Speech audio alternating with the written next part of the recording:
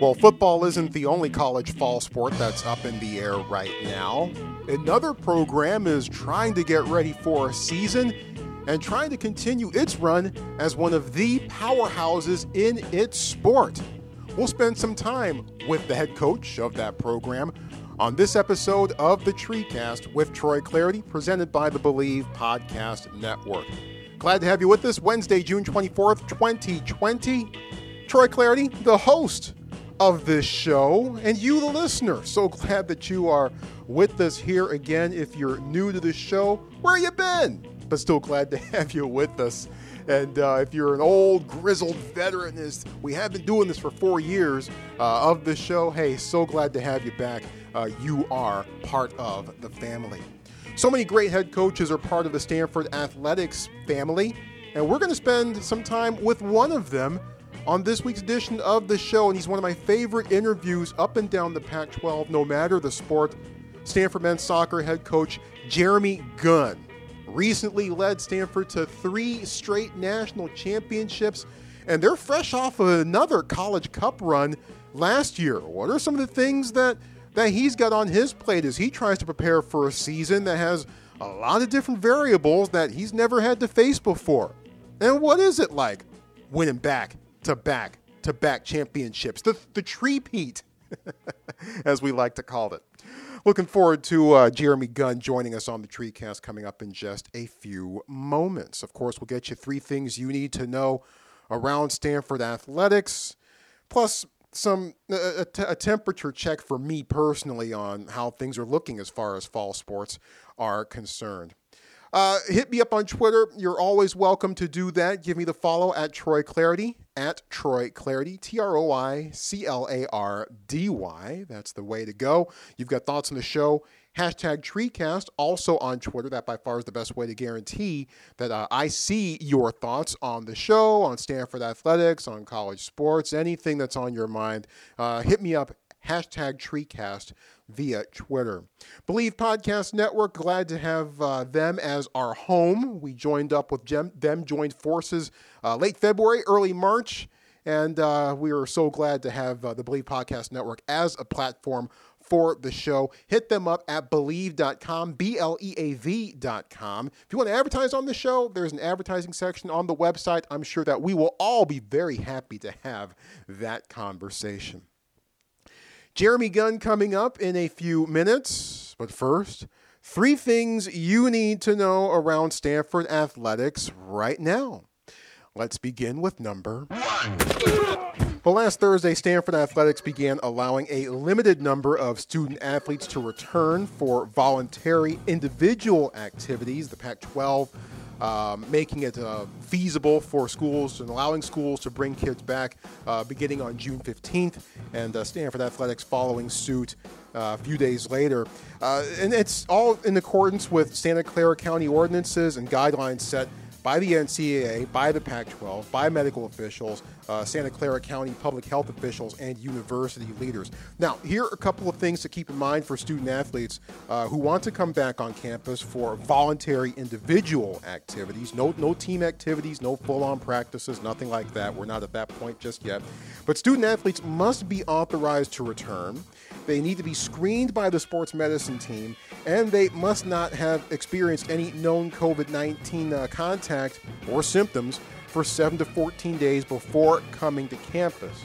Now, they also need to do an in-person screening before they even come onto the Stanford athletics portion of the campus. So you want to hang out anywhere beyond that corner of Galvez and Campus Drive, you need to do some in-person screening. And so those are some of the things that student athletes need to do if they want to come back onto campus for voluntary individual activities. We'll get Jeremy Gunn's thoughts on how that's affected his program so far to this point. It's been less than a week, at least as I say this, but we'll get his thoughts on how that's affected Stanford men's soccer to this point.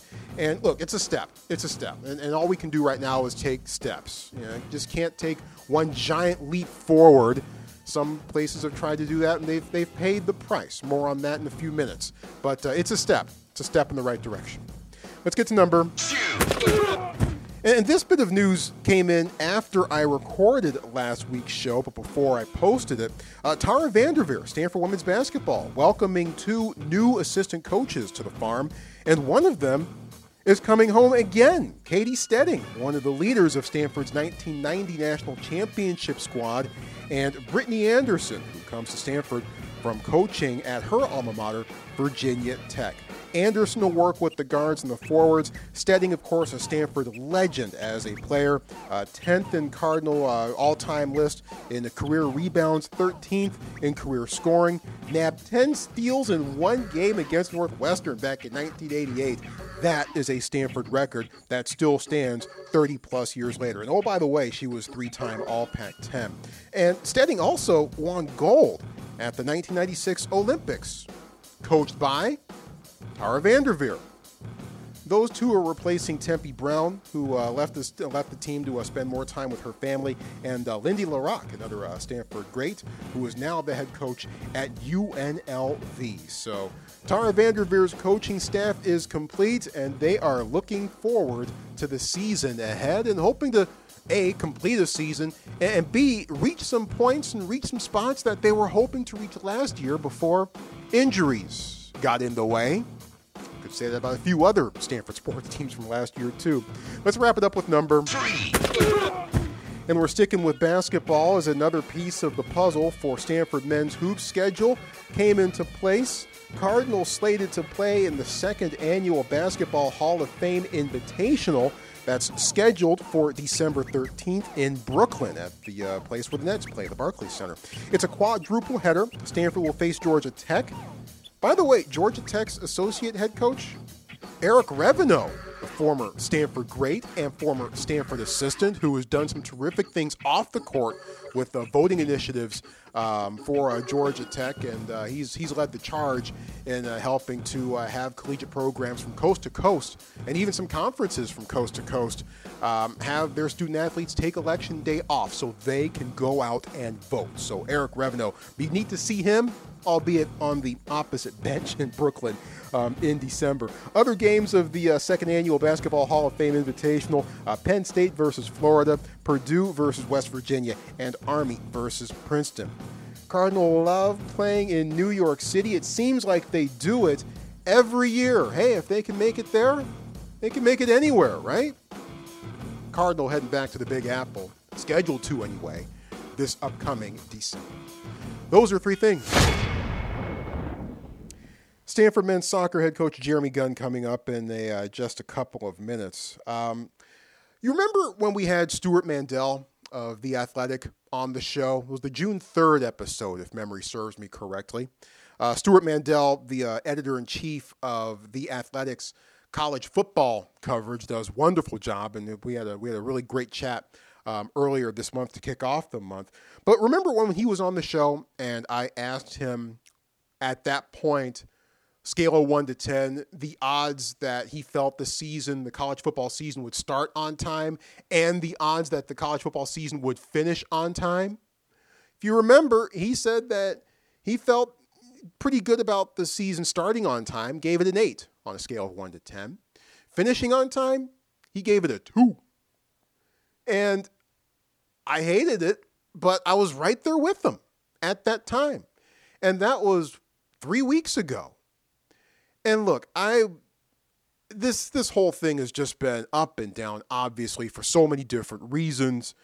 And I was not very optimistic at all about things getting started on time back in mid-April. Was starting to feel a bit better about things in late May. And then over the past week or so, putting the season, I'm not even concerned about finishing the season at this point anymore, even though I think that's going to be a big concern. I'm much more concerned about getting the season started off on time. When you see what's happening with other programs that are bringing back their student athletes and a significant amount of kids coming back and tested positive. I mean, look, 1 is a significant amount, right? With as dangerous and as deadly as this virus can be, and not just to the person who has it, but to the people around him who could come in contact with them. And that could really ruin a lot of people's lives. And even if you survive it, it's still pretty tough sledding. So you see what's happened at Clemson. You see what's happened at Texas, Kansas State. LSU had 30 players test positive. 30. That's insane. So when those headlines started coming in late last week, I was like, oh boy, I don't know. I really don't know if they're going to be able to pull this off.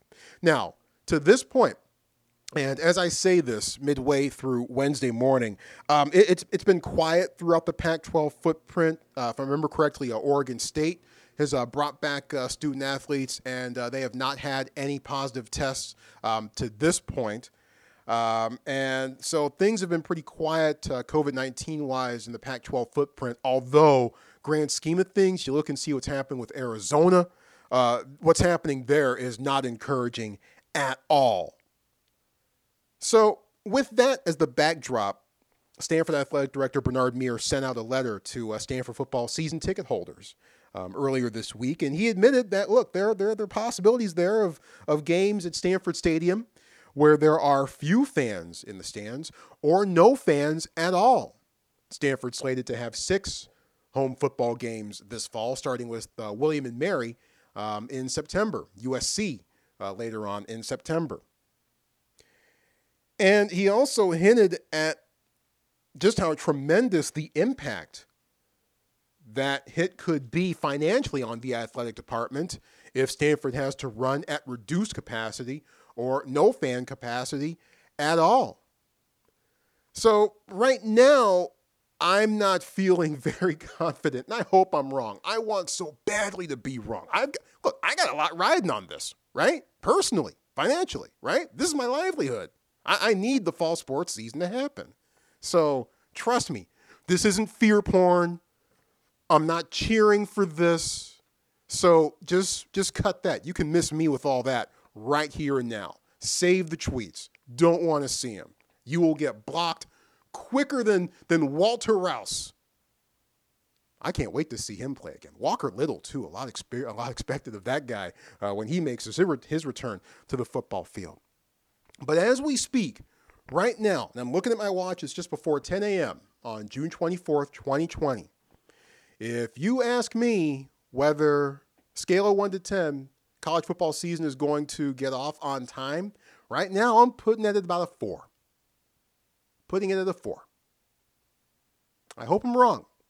And maybe these initial wave of positive tests are a good thing. Get them out of the way now. Wipe them out now. All right? Because it's better to have all these positive tests cropping up in June than they are in September. Maybe by that point, everyone will have a better handle on things. Everyone will have have better ways to make sure that kids are staying isolated as much as they possibly can and doing the things that they need to be doing within that controlled environment to stay as healthy as they possibly can. I kind of hate that student athletes are being used as guinea pigs in effect, but here we are. They're going to try to get this thing off, hell or high virus as much as they possibly can. Not quite as full speed ahead as the NFL seems to be, but pretty darn close. But if you ask me right now if fall sports is going to go off on time, I'd say it's about a 40% chance. About. And I so desperately want to be wrong. You want to respond to that, you can. #TreeCast via Twitter. Always appreciate your thoughts and your interaction on the show. Well, after 6 seasons of doing play-by-play for the Pac-12 network, that experience has allowed me to get to know a few more Stanford programs in depth. And one program that I've certainly enjoyed getting to know a lot more and to watch and to call their games is Stanford men's soccer. And why not? They've been terrific. They've been an absolute powerhouse in that sport over the last few years. Leading the charge is one of the best head coaches in all of college soccer, 4-time Pac-12 Coach of the Year, has won 4 national championships, and 3 of them came back to back with Stanford. Always a pleasure to chat with Stanford men's soccer head coach Jeremy Gunn. Jeremy, thanks a bunch. Appreciate the time. How you doing? I'm doing wonderful, and just getting through these times. And thank you for the generous introduction. When you say leading the charge, I'm kind of standing behind the troops. So they're the ones doing all the hard work, and we're just helping hopefully orchestrate a little bit, you know? Just making sure everyone's doing what they need to be doing, and it seems to have been working for the most part over the last 8 years since you've taken the reins at Stanford. And hey, happy belated Father's Day to you. I'm sure it's been an extra special one with the new addition to the family, a recent one, if I remember correctly. Yeah, that's right. So, you know, everybody said it must be awesome being at home to spend extra time. And it's a double-edged sword. It's awesome. We've just got a 12-week-old little boy, little Sebby, and then a four-year-old Tomas. And so it's awesome. A lot of playing in the backyard, building forts and things, but a lot of feeding and changing. But maybe not quite as much work as I'd normally be getting done, to be honest. But that's okay. I can't believe Tomas is 4 years old. Wow, that happened That's in the blink of frightening, an isn't eye. it? Yeah. Yeah. All right, let's get into some topics and some points for discussion. Stanford finally lifting the curtain a little bit, allowing voluntary activities to limited number of student athletes as everyone tries to find some footing and get back into the swing of things as much as they possibly can in the wake of COVID-19. With voluntary activities allowed back at Stanford for those limited number of student athletes, how has that affected Stanford men's soccer to this point? Not too much yet. Most of the guys are still back home wherever they are, just training on their own. And, you know, we're really trying to strike that balance of being able to get prepared for the season at the right time, but in the right way, being, you know, obviously very conscious of the safety of everybody. And so, you know, as a coach, it's hard to really push on people to be back here training when they can be in happy, safe environments where they are currently. And so, we're still trying to iron out some of the return to play details and really trying to figure out, you know, what's the optimum time frame for guys to be making the most of the extra training that they can get with the strength and conditioning people, and, you know, and obviously getting to train together. Because you know, normally as a coach, you really, you know, there are rules in place as to when they report to me, but you really want to encourage people to train together, because you train better when you're with other people. It's much more inspirational, the standard's better. When you're having an off day, you've got a teammate to push you. But again, it's just tough really to know what to be saying to people at this present time, because you just don't quite know what all the parameters are. And so being at Stanford, we've been at a little bit slower opening up phase than maybe some parts of the country. And while as a coach of a sport, that's very frustrating, I think as a person being cognizant of the details, it might be the smartest thing possible, and maybe we're being the most prudent in the country. Yeah, what's your sense about how the team, how the student athletes have been handling this? How have you been handling this, and how have you been getting through this day by day by day? I think you have to always look at situations, and while you don't always choose what position you're put in, you can absolutely 100% choose your behavior once you're in that position. And so, you know, we talk about emotions that we have, and emotions are real. They're very strong. They're very powerful. They can be helping what you do or hurt what you do. But most important, the actions what counts. It's been an interesting learning curve for me, because the way I run the program, you know, when you've been going through this for long enough, you go through life, life's always happening around everybody. And you can always choose 101 reasons why you can't. There's different stuff going on. Your pet goldfish has died. You've got all these different things. There's always a reason and an excuse for not getting things done. And I've been somebody, while I'm empathetic to people's feelings, I've always been somebody that's really strongly explained and pushed on the fact that, look, you can choose all of the reasons in the world why not to, but if you're going to be part of a program, you're all in. And when you show up to training during that couple of hours, you're all in again, because you're there. So don't be distracted, focusing on what you're doing, work super hard, and we're always going to get the most out of each other during those time frames. And so when COVID first hit, it was very much really pushing on the guys on the Zoom calls and everything, that business as usual. While you're not together, you're physically distanced, we can still be together socially via the internet, and really high expectations. Let's not make excuses.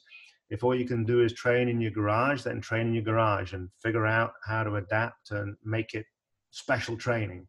If you can go and run on the road somewhere, then go run on the road well. Whatever it is you do, do it really well. and really pushed on the guys and really continued, a bit of the mantra of the program as a no excuses environment. And then we kind of came to the realization as a staff and just talking with the guys, because we'd be talking to them individually as well, that this is very different. It is unprecedented, and there are new challenges. And so, while there was so much uncertainty and people really didn't know which way was up, we kind of realized that, what, rather than focusing our calls on training and task, which is how I've always been, we kind of switched gears completely and realized, let's focus on togetherness. Let's focus on time being spent together, so that hopefully we can still be the coolest, most enjoyable part of the day. We live and work on a beautiful campus, and always say to the guys, there's one side of campus where they're working hard academically, and every afternoon they cycle across campus, and when they cross a certain road, there's a physical landmark that changes. They kind of cross into the athletics realm, but also mentally that should change as well. And we just kind of realized that had been taken away from the guys. So they were doing Zoom call after Zoom call after Zoom call, which it's tough to interact that way. We're not built to do it that way. And then if they were getting on the call and having to listen to me talk nonstop, it's probably just more of the same. And that's really not what they needed. And so kind of looked at the objectives and went, what, if one of our guys is talking to a classmate who's also having to go through schooling on their own, we just call after call, we would hope that we were successful in them saying, what, yeah, this sucks, this is really crap, but you know what, I love that I've still got my teammates. I love that that's the happiest moments in the day. And this time period has been a lot easier for me because of being a soccer player. Not because I've been working out so hard, but because we're communicating, we're sharing, and we're talking about all different issues. So it's been big changes along the way, a lot of growth and learning, but we kind of switched it up, and we talked about all different types of topics that hopefully will still enriching us in a way that still makes better men, makes better people, and hopefully would still make it an enjoyable time of day where you still get a bit of the camaraderie. Schedule obviously has not been announced to this point, at least as we speak. Any initial indications on what the upcoming season could look like from a scheduling standpoint, from a training standpoint? You might have hinted at that just a little bit. Just any initial indications on what things could look like once everyone gets back in the fold? Yeah, and this is probably where the frustrations start as a coach, because you just give me the rules, give me the parameters, and we'll get after it. And then you've got to be able to adjust. We've worked really hard over the last few years on the 21st century model, where we were trying to split the season up, and during this time it made sense to push for what we kind of called a COVID model, where we'd be starting later and just split the season in half, so that there's less impact in the fall, and then carried on into the winter springtime, where you'd still be able to reduce games, reduce costs for everybody, because obviously there's been a lot of concern with finances with everywhere. And we really pushed hard for that. But the NCAA has come out with statements saying we're starting as normal on time, and we're finishing as normal on time, which I think that's going to lead to some issues in the fact that I don't think everybody's going to be quite up and running on time. So there might be games lost here and there then. And then there's obviously the concerns at the late part of the season for the schools that are fortunate enough to make runs into November and then December. That might be the time where, we talk about a second wave and things. And so it's just, I think really the only concern for me and the difficulty is being able to balance understanding that we don't really know what's around the corner, and yet you still have to be ready to get going, because we might be in a fully fledged season, all systems go, and if we're not prepared, then that's not good. But at the same time, we might see a season where a lot of games are lost through different things. I think all the schools across the country have already talked, they're limiting travel outside of conference. So the typical across the country matchups are gone. And so we've had to change the schedule to play more California teams. But there's still a great strength of depth of quality in California that but really wouldn't need to leave the state to look for good soccer games. So the season's changing, but I think it's going to be ever changing. And I would say, I think for everybody involved, as everybody goes back to work, it's really a case of we're not going to be living post-COVID. We're living with it, and we're going to have to adjust. You know, it's going to be, no matter what realm we're in, people are going to still be getting sick. We just have to figure out, can we manage the environment to make it as safe as possible, and can you go about your business as well as you can do, while being cognizant of not making unnecessary risks and, you know, putting people in jeopardy. You mentioned the 21st century model, and of all the things that you and I have talked about over the years, amazingly enough, that has not been one of them to this point. 21st century model with college coaches putting it on the table, proposing it to the NCAA, of stretching out the season, not just in the fall, but in the fall and in the spring semesters as well, was supposed to be put to a vote in April.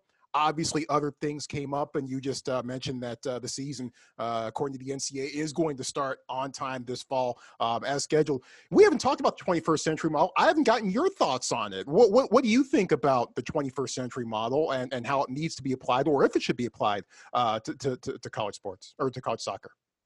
Well, it's something that we really need. College soccer is amazing. The experience is amazing, but it can really change from a sporting standpoint and also a lifestyle balance standpoint. I think the big pluses with it is that it's not stretching as it, you know, the time of the calendar stretches, but we're actually just redistributing our time and effort, and we're spreading it out. Currently, I think the best quote I could give you is in soccer, we eat meat all fall, we eat potatoes all winter, and then we eat veggies all spring. And at the end of the year, we say we're eating a balanced diet. It just doesn't make sense. We're cramming everything into the fall and then doing all the individual training at the other times. This would allow us to not take away the summers from people. And so they'd be able to arrive at school with start in a much more gradual on-ramp, would reduce costs for all the universities by not having to worry about summer housing and getting in before school starts. And then we would just basically create a model where you're playing one game a week for a shorter period of time in the fall. You'd be finished at Thanksgiving, where players would then be able to really focus on their finals. And then you'd come back after Christmas and you'd do some of the individual time frame just like normal. And then you'd slowly work up into the spring season with the championship segment finishing at the end of the spring. And so it's not an increase in time and effort and commitment. It's a redistribution. And when the NCAA had talked a lot about welfare of student athletes, balanced lifestyle, being allowed to experience a bit more of college, all of this is in line with the proposal, while also allowing to enhance the game, because we all know the physical stats week in, week out are much lower on a Sunday, because we're copying a model that, you know, works for basketball, volleyball, where the physical demands are different. You know, not saying it's easier or harder, they're just different energy systems. And so absolutely, as a coach, it makes perfect sense. When we did surveys, I think 85% of coaches, Division I men, said they wanted it. 90-something% of student athletes said they wanted it. The biggest problem is just trying to effect change. And boy, do we know that effecting change in the world is always difficult since the beginning of history. And we've got plenty of topics to talk about with that currently today. But it's just trying to get change. And the NCAA is a big bureaucracy. And sometimes, while everything makes sense for us, well, just even you take the Pac-12, maybe the Pac-12 would support it, but then, okay, now we're cramming more games in the spring and less games in the fall. Then you might be out of a little bit of work in the fall. Who knows? You know, it's there's all different components that we can't always appreciate, but we are still pushing. It's been something that's tabled like a lot of things, and we're hopeful that it's something that can happen in the future. Will be interesting to see how that shakes out once everything gets, once the other dominoes fall into effect. Let's talk about the squad. Last season, another College Cup appearance, lost to Georgetown in the semis, and much of that College Cup run was without Tanner Beeson, the rock along the back line, the fantastic center back who got taken and drafted by the Earthquakes. Overall, what were your biggest takeaways from last year as you guys were able to hang in there, get it together, and make that run to another College Cup appearance? Yeah, I think we had another, obviously you go to another Final Four, it's a tremendous season. So there's so much that we really celebrate. You think at times when we're starting 5 freshmen. So to do what we did was pretty spectacular. And, as coaches, it's always about the squad and everybody in the program. But we always know that sometimes you have, really influential people in a squad, and you look at that and you'd say, well, can't afford to lose Tanner. When he went down injured in the first round of conference games, we lost him for all the conference. We got him back in the playoffs, and so immense coming back, and that was a big boost. But the season we had was fantastic.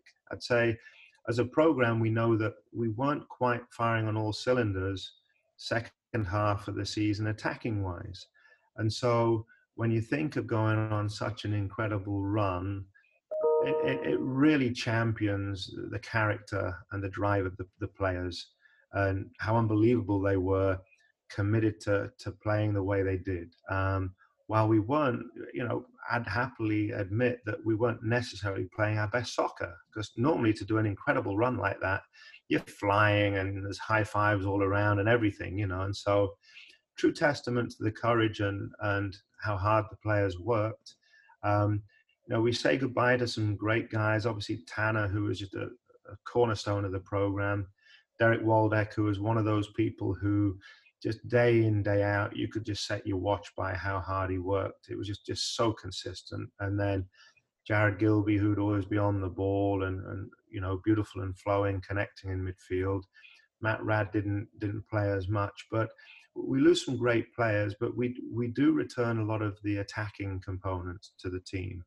And that was where we just weren't quite on song like we needed to be. And so we're really excited about the upcoming season. If we'd had the full spring and we'd been going, we'd be feeling so excited and so happy, because we've got wonderful ideas about what's around the corner for us this year if we get going and if it keeps going. So we've got a great returning squad.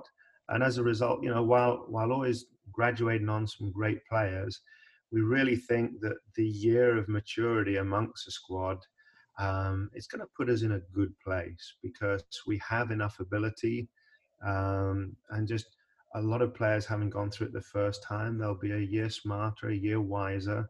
So that'll add to the great abilities they have. And we're excited that we should have a really good, exciting team. And since we got back in January, we championed all the things that we were great at, and we said, hey, let's make sure we get that attacking flair back. Let's make sure we get that attacking drive. So we've been talking constantly. When you look at the great teams in the world, you look at a Liverpool right now, that it's just breathtaking how they attack. You play against a team like that, you're frightened to give the ball away, even if it's 80 yards away from goal, because within 5 seconds, it's in the back of your net with 3 passes. And so we're excited to try and unleash that when we get going. We haven't got to work on everything we wanted to, but we've had, we did do great calls, and we talked a lot about how we're going to play, and the team's all on board. And they're young athletes. They want to get out there and play. They're ready to go. Yeah, I can't wait to see see how Seni Buddha has grown from last year to this. Andrew Thomas was just so clutch down the stretch and goal. Man, what a couple of fantastic performances that he put forth. 3 straight championships on the farm: 2015, 2016, and 2017. All those seasons had the same result, the same outcome, but all of those individual teams each seemed to take very different roads to get there, to hoisting that trophy at the very end of it all. How would you compare and contrast the 3 teams back to back to back that won it all a few years ago? So different, the first championship is the special one in the fact that it's the first. And it's that wonderful journey, when we started as a group. When I came in, we were 100th in the country.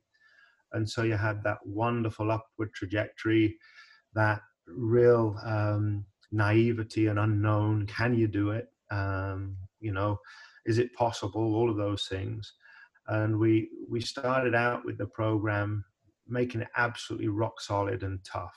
And then we built the extra layers on top where we became a great attacking force. And so you win a championship 4-0 in the final where you've really got a complete team, rock solid at the back, and then just devastating going forward. We graduated out some amazing people, amazing players. You know, I think Brandon, Vincent, and Jordan, they'd already got national team caps before they'd even kicked a professional soccer ball. And so we lost a lot of the star power and a lot of the attacking threat. And so to come back the next year was I was so immensely proud of how we did it. And yet it's funny because we had no business winning the championship that year. When you think of attacking flair at that time, Corey Baird, who's an amazing attacking player, gone on to represent the national team. You know, he was only a sophomore still, and that group were just growing forward. Sorry, he was a junior by then. But what happened in 16 was we had such an amazing resolve. And as a coach, it's quite funny because that is my proudest moment as a coach, in the fact that when you added the pieces up, we overachieved from where anybody would have put us. What's hilarious, though, is I probably got the most amount of criticism as a coach because we weren't perfect and we weren't beautiful, and everybody wants to critique a championship team. And it was funny because, like, of course, we're not. I know that. If you wanted to talk about the best soccer team in the country, I wouldn't have been saying we were the best quote unquote soccer team in the country. But the objective of the game is to outscore the opponent or outlast the opponent, whichever the case may be. And we did that. And so it's amazing what that group did when they weren't quite good enough to be able to say that we can destroy teams. And normally a national championship team's flying, you know.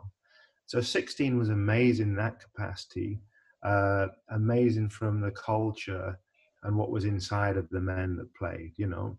And then in 17, it really is a celebration of that core class that came through and just absolutely ruled the program.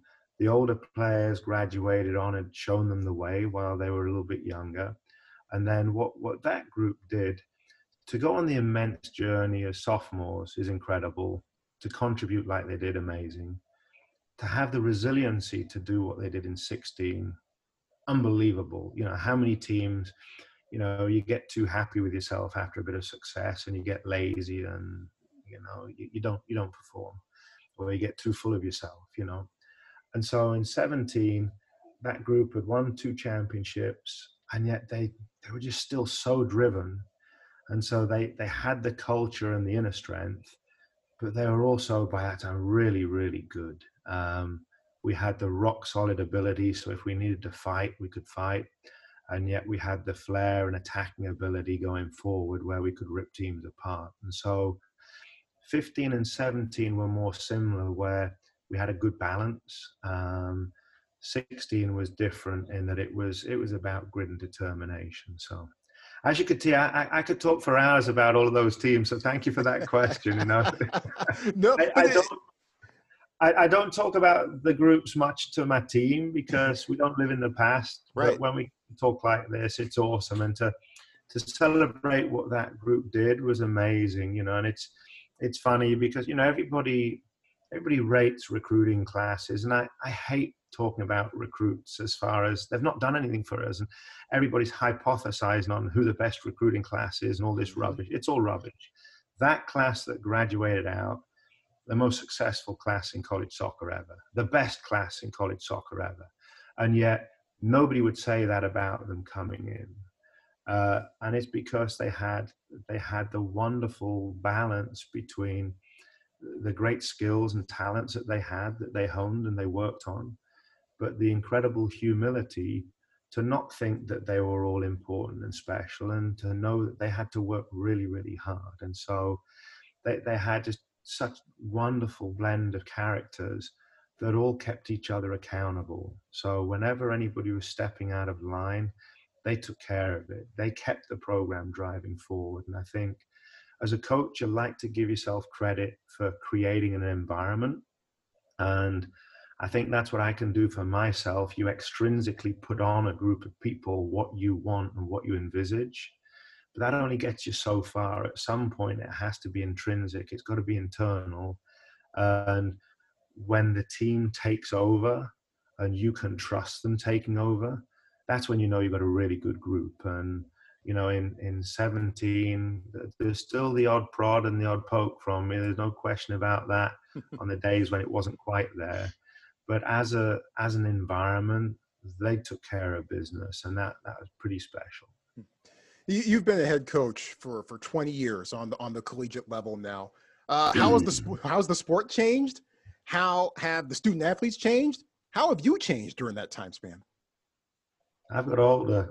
I've mellowed out a little bit. I'm still pretty fired up about things, and I don't make too many apologies for that. I love what I do, and I think if you're going to do something, do it with every ounce of energy you have. Otherwise, it's a failure. If you put everything into something, then you consider yourself a success, regardless of the outcome and the result. If you go all out, then you're a success in my book, because the journey and the drive, the quest is everything.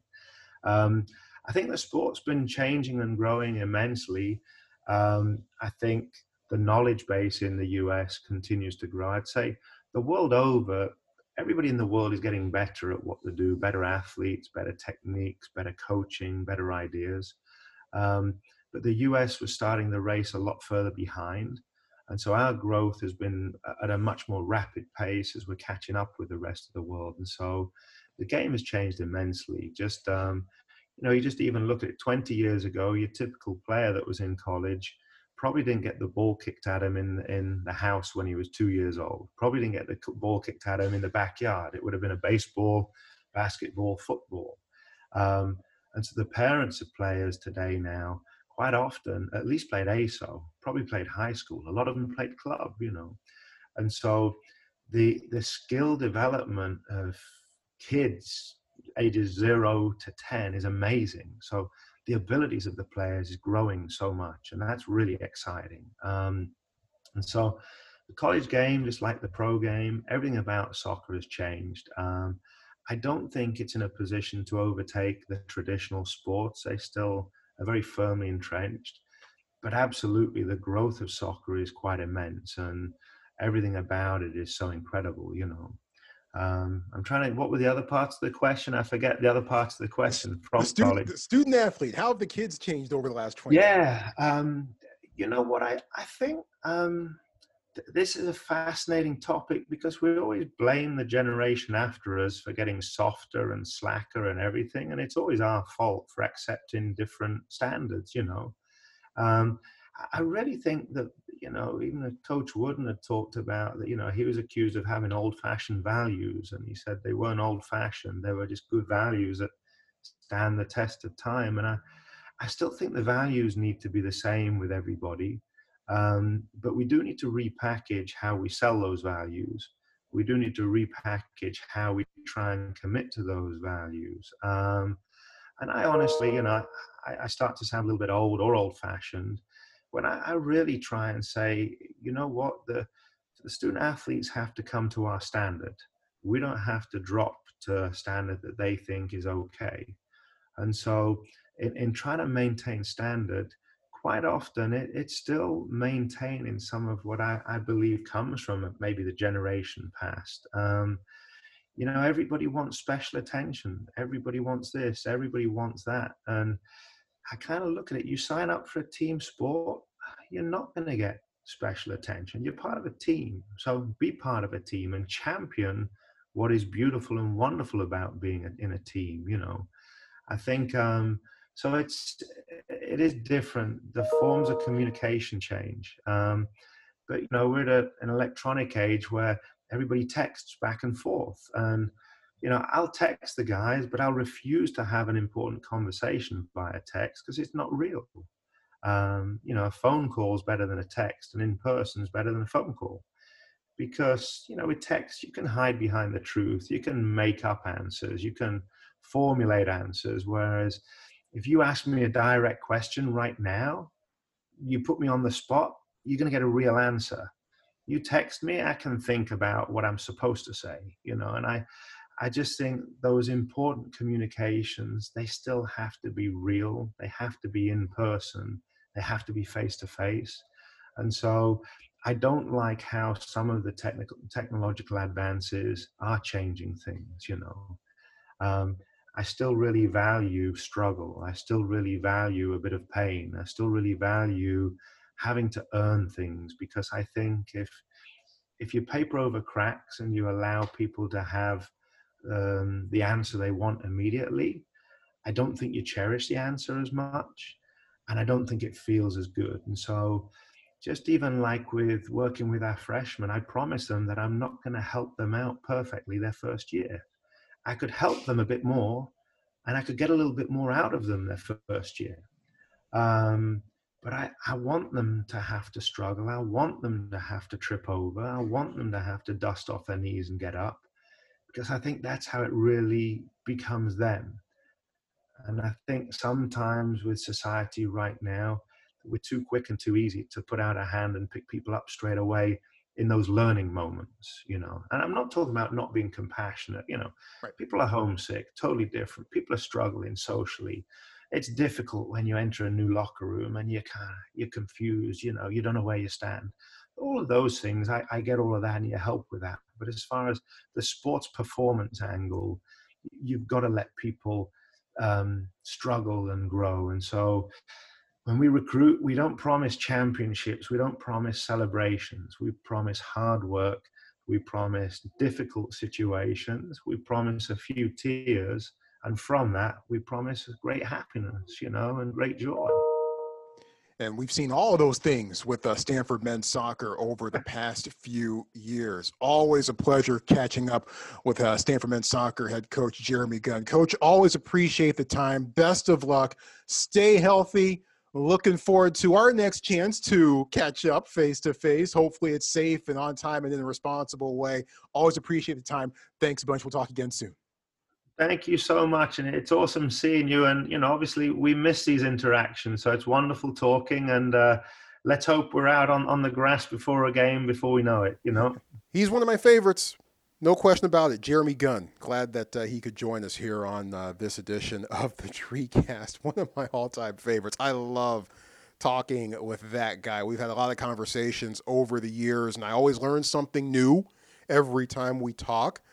And I can't believe it took until now for us to talk about the 21st century model, stretching the season over the fall, bridging it over the fall and the spring semesters over those two terms. Makes a lot of sense. And I've talked with other coaches, not just in the Pac-12, but also nationwide. I mean, my God, Kevin Grimes up at Cal. It seems like every time I talk with him, like a third of our chat is about the squad, about his team, and 2/3 of it is about how the 21st century model needs to be put into place. I'd love to see it, and it certainly would have been nice if the NCAA would have been a bit more flexible and perhaps pushing things soccer-wise to the spring for this upcoming academic year. But that obviously not going to happen.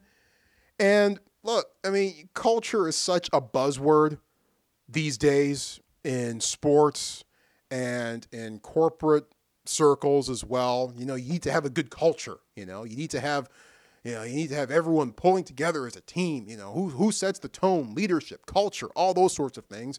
And they're becoming bigger and bigger buzzwords by the day, judging from some of the headlines I've seen, especially in sports media over the past few days. But there is no doubt that Jeremy Gunn has installed a culture with Stanford men's soccer that, number one, starts with accountability.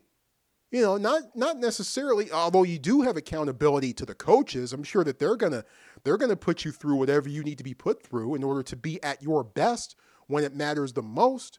But accountability to your teammates as well. I mean, sometimes, I'm pretty sure, back in the day, Brian Nanasinkum would put the kibosh on a lot of things, and make sure that he was setting the tone. Tanner Beason, most recently, Foster Langsdorff, Corey Baird, guys like that would set the tone.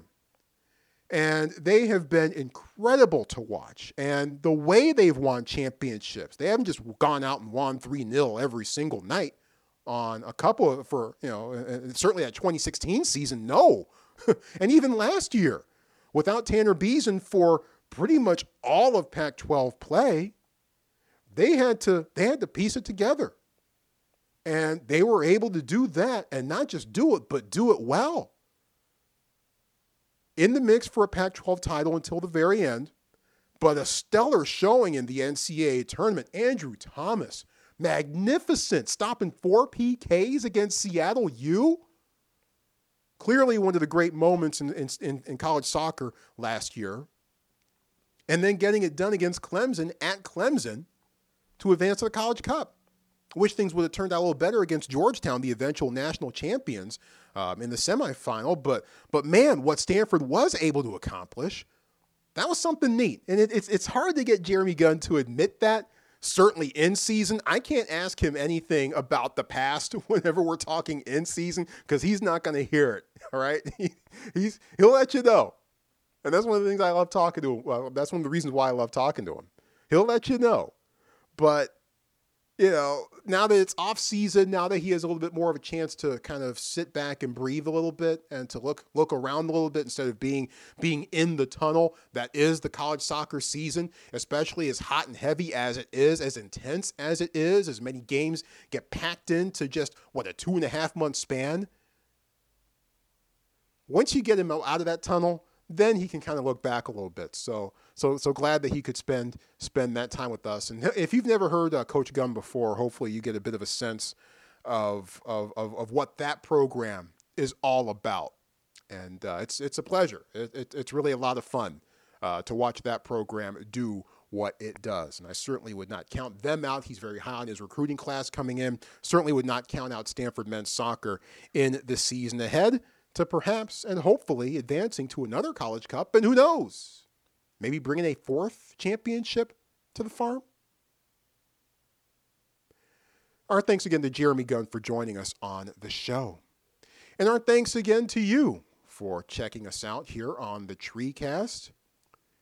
You know the Twitter stuff by now, #TreeCast. You want to react to anything that Coach Gunn and I talked about or anything else that we've discussed on the show today. #TreeCast via Twitter. My own Twitter handle is @TroyClardy, @TroyClardy, TroyClardy. The Believe Podcast Network, available on your website at BLEAV.com.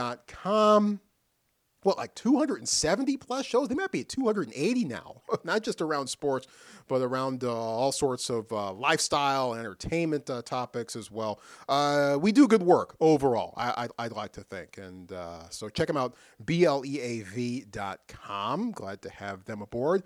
And no matter where you are, no matter how you listen to your favorite podcast, Google Play, Apple Podcasts, Spotify, Stitcher, iHeart, TuneIn, we got you.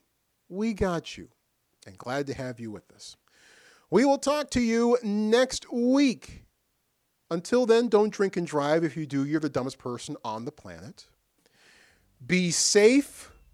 Wear a mask when you go outside. Stay home if you can.